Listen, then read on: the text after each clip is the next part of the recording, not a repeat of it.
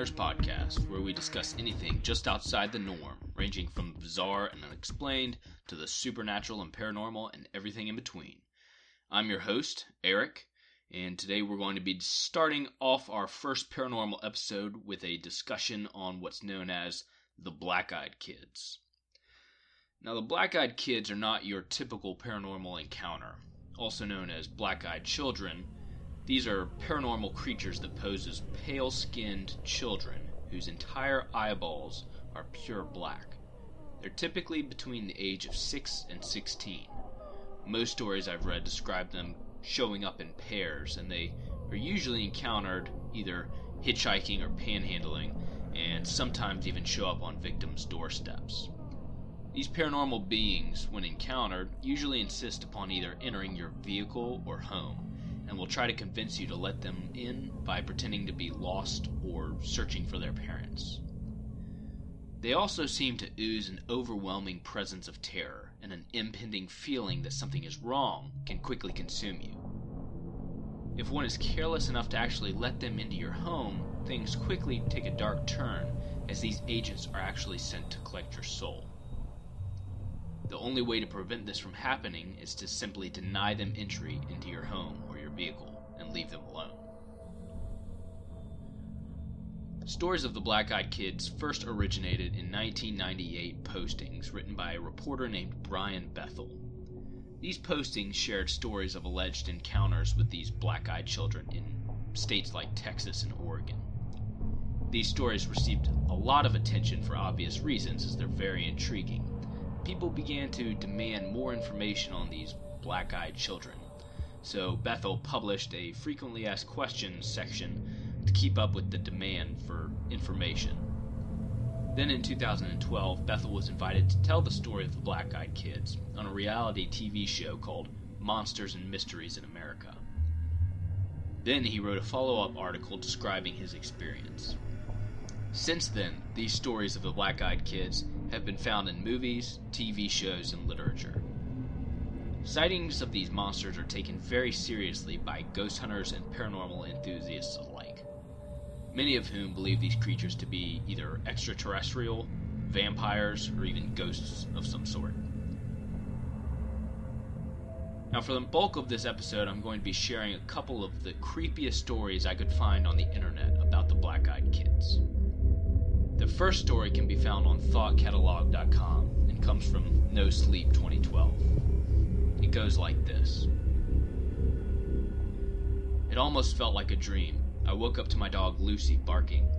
She was upright on the bed where my husband and I were sleeping with our 22-month-old daughter, staring at our door like an unknown stranger was out there rummaging around. I thought she was just freaking out over a house noise. We'd only had her for 3 months and she was still a puppy. It could have been anything. Our roommate, a creak from the house settling, the awnings moving outside in the breeze. I wasn't too concerned, initially. I decided the best bet would be to open the door and show her nothing was there.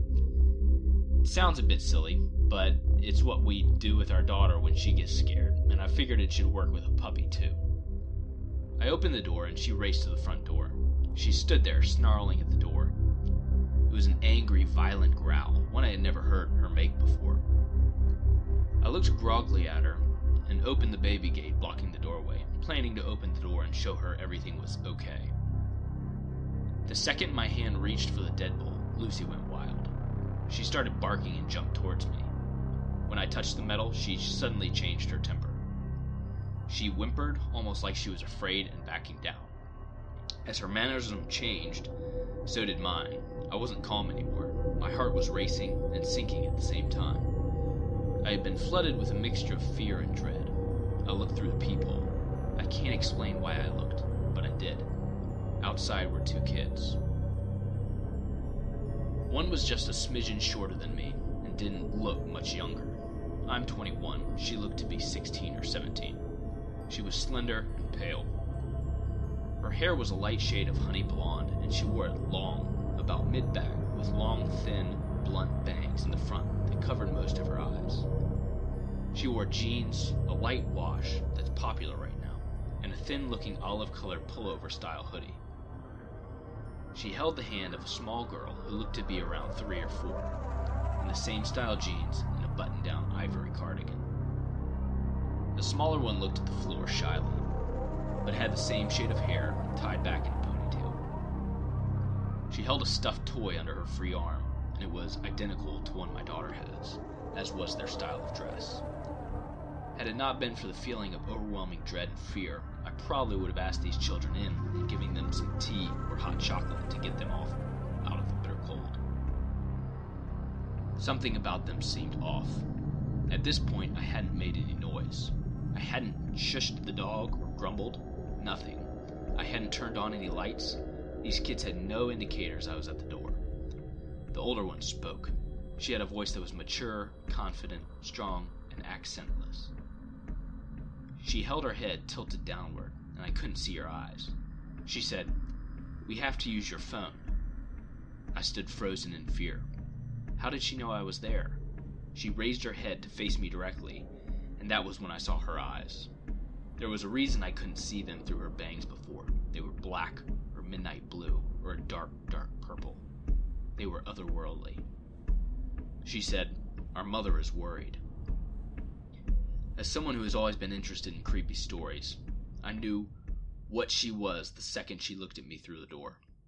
I have never been one to believe in these things. As a staunch atheist and skeptic when it comes to the paranormal, I had written off many a ghost story from friends and family members eager to tell their tale. I didn't believe it. Still, I couldn't rationalize my way out of this. I was standing with nothing but a thin wooden door between me and a black-eyed kid. There was no questioning what was right in front of me. I did not answer her. Slowly and silently, I backed away from the door. Lucy still cowering at my ankles. She kept talking. "Just let us in to use your phone." I took another step back, and with that step the tone changed. At first she seemed polite. When I took that second step back, she became commanding, almost hostile. "We're not going to hurt you. If we wanted to do that, we would have broken in. I'll ask again. May we come in and use your phone?" Lucy snarled at the door, and I inched backward, though something inside me seemed to be slowly pulling me back towards the door. It wasn't a physical pulling so much as a subconscious need to go back and let them in. I got to my room, covered up the window, locked the door, and sat there in the dim light of the nightlight. I heard her call me back to the door once more, and then quiet. I didn't go back to sleep that night, and I haven't slept right since. I know from reading about them that the black-eyed kids can't just come in without permission. I know they haven't hurt anyone, but I still fear I'll be the exception. When I told my husband, he said it was just a dream.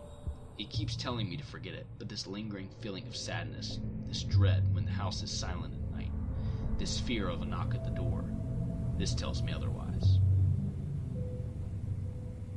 I don't know if anyone has ever had that feeling when they're home alone, that they're being watched. However, given that I just moved into a new house with a lot of windows, it is a feeling that I've become quite accustomed to personally. In my opinion, there probably isn't anything more terrifying than the concept of someone standing outside of my house, someone who knows I'm inside and wants to come in.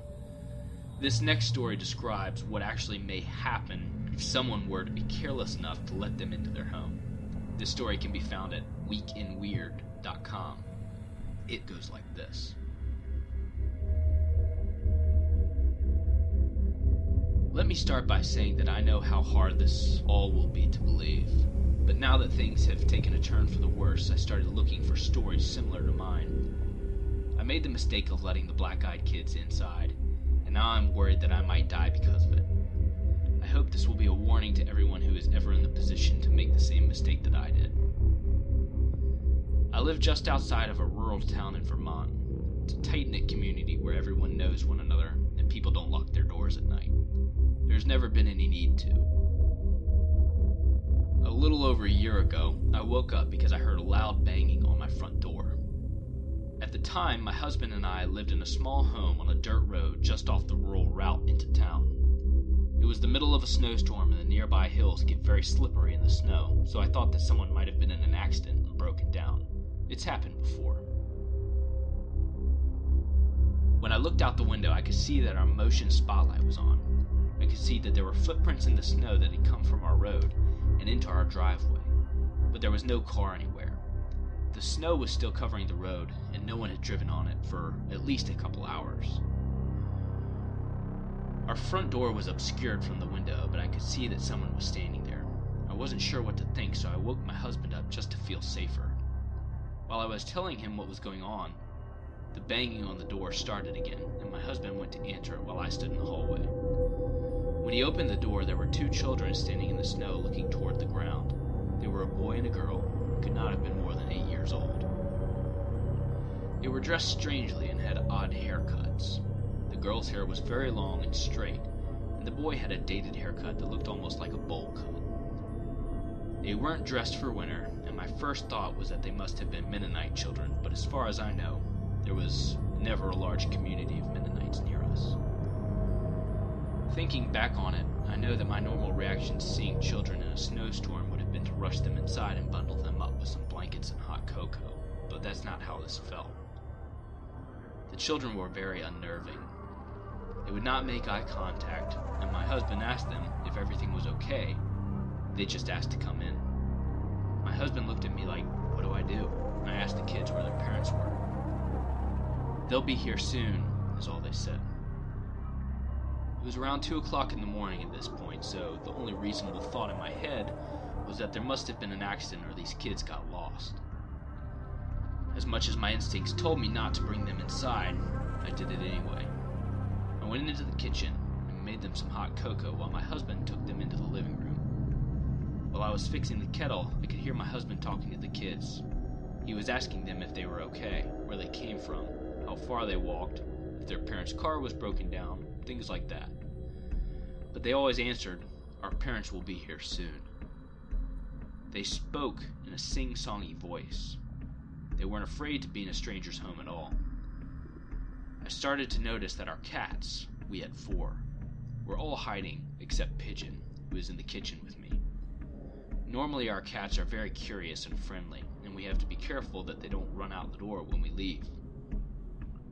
This time, none of them even tried to see who was here, which I thought was very strange. All of the hair on Pigeon's neck was standing up, and his tail was puffed up while he looked into the living room. When I bent down to pet him and see what was wrong, he hissed and started growling and backed up until he had hid himself under the kitchen island. I've never seen him do that before. When I walked back into the living room, these kids were sitting on the couch, as still as can be, but my husband was holding his head in his hands. I asked him what was wrong, and he just said that he felt very dizzy all of a sudden, but that he was fine. I turned back to the children to give them their cocoa, but when they looked at me, I gasped. It took everything inside me not to drop the mugs and run away. When they looked at me, their eyes were completely black. They had no whites, just giant black pupils. When they saw that I was scared, they stood up and asked if they could use the bathroom. I tried to be as composed as I could and showed them down the hall. They went into the bathroom together, and I hurried back to my husband to ask if he had seen their eyes. He had seen them too, and said that it looked like his brother's badly bruised eyes after a car accident. We were in the middle of talking about whose children they could be, when my husband's nose started to bleed. He never had a nosebleed as long as I had known him. I just knew inside myself that this had something to do with the kids in the bathroom, and I started crying while I ran to get my husband some tissues. That's when the power went out. I heard my husband yell my name from the living room, and as I started to walk back through the hallway, I stopped dead in my tracks. The 2 children were standing at the end of the hallway. They weren't moving, and I had never been so scared in my whole life. They just stood there in the dark. After what felt like forever, the boy said, "Our parents are here," as they walked to the door, opened it, and walked outside, leaving it wide open. My husband jumped up to go close it and almost fell over. We looked out the window and saw 2 men standing by a black car idling at the end of our driveway. The men looked like they were wearing black-colored suits and were very tall, at least 6 feet. When my husband waved at them, they just stared at us, got into the car, and drove off. Our power came on about a half an hour later, but nothing was the same after that. Over the next few months, 3 of our cats went missing. We can only assume that they ran away somewhere and never came back. but the worst thing was coming home to find Pigeon in a puddle of blood on the living room floor. He looked like he had been vomiting blood. The vet told us that he had had some kind of hemorrhage. After my husband's nosebleeds became a regular occurrence, we went to see the doctor. He didn't know what to make of it other than dry nasal passages. But my husband was diagnosed with an aggressive skin cancer. When the doctor asked us if he used tanning beds, we thought he was joking, but apparently this kind of melanoma is linked to overuse of indoor tanning. The doctor thinks he will recover, but don't understand how it got so bad so quickly. My husband has never worked an outdoor job and spends relatively little time in the sun. Since we let the black-eyed kids inside our home, I've also suffered from regular dizzy spells and nosebleeds on a regular basis. I've had another issue, which I won't mention here, but trust me when I say that I'm suddenly in the worst condition of my life, and no one can do anything about it. I know that all of this is because I let the black-eyed children in my home. We've told everyone we could about the strange kids that show up that night, but no one else saw them, and some laugh at how scared we were of the Mennonite kids. But we know what we saw. I wish my husband had never opened the door. I've read other stories of people who let the black-eyed kids in, and things were not pretty. These stories are definitely not your ordinary paranormal encounter. An ordinary encounter, in my opinion, would be walking into an old broken-down house and seeing what appears to be an apparition or feeling some sort of strange presence. Typically, ghosts and apparitions don't seek out individuals, but merely their turf is invaded and they are reacting to someone's unwanted presence. These stories of the black-eyed kids are far more aggressive and in your face, so to speak. With black-eyed kids, as the story goes, these creatures are sent specifically to collect the souls of the living for whatever purpose. Now, given that these encounters didn't reach a certain level of popularity until the 1990s, I've had a hard time believing that any level of credence can be given to some of these alleged encounters. While interesting and entertaining to listen to, the lack of specificity about their purpose leads me to believe that this was nothing more than a fanciful hoax that was conjured up in someone's mind and basically caught on. The other thing that is missing is consistency. Sometimes, as previously mentioned, if you let them in, they come in and leave. Other times, you're violently attacked. It's definitely hard to sort out the truth. If they are real, who or what are they really? What is their purpose? What are they doing when they collect these souls? These stories seem to be brought about by nothing more than the advent and growth of the internet and the popular culture that exists around it. It's easy for someone to invent a complete lie and spread it over the internet until it catches on like wildfire. But that being said, this is nothing more than my humble opinion, and there could always be more to these stories than meets the eye. But don't call me ignorant if one of these black-eyed kids is to show up at your front doorstep. If they do show up, you'll know what not to do. So that's it for this episode of the Strange Matters podcast. If you'd like to share one of your encounters with the black-eyed children, please feel free to comment on this post. Thanks for listening to our episode, and if you would like to reach us to send feedback, suggestions, or further discussion of this episode's topic, please reach us at strangematterspodcast@gmail.com. You can comment, listen, and download our episode at strangematterspodcast.com. If you would like to follow us on social media, we have a Facebook page and Twitter.